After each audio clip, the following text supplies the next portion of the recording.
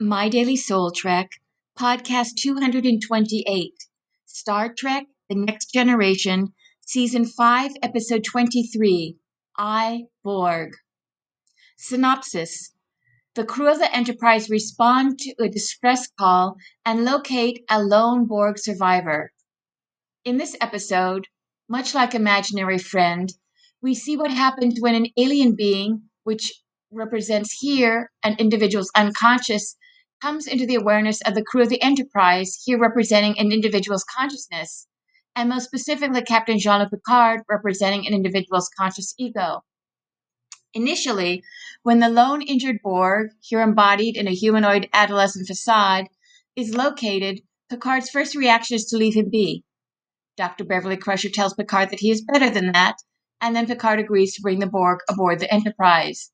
Picard then believes that it is possible to devise a way to not only destroy this one Borg, but the entire Borg collective. And again, Dr. Crusher tells Picard that this is not the way to proceed. Picard then speaks to the Borg, who has by this time been renamed Hugh by Dr. Crusher and Lieutenant Geordi LaForge. Picard realizes that Hugh has already incorporated some bits of humanity into his awareness, and therefore Picard can no longer sentence Hugh and his entire species to death.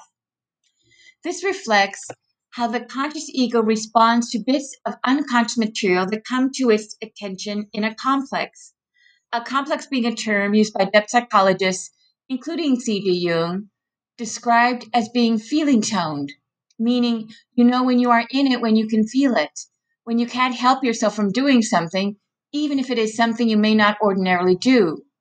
You are in the throes of a complex.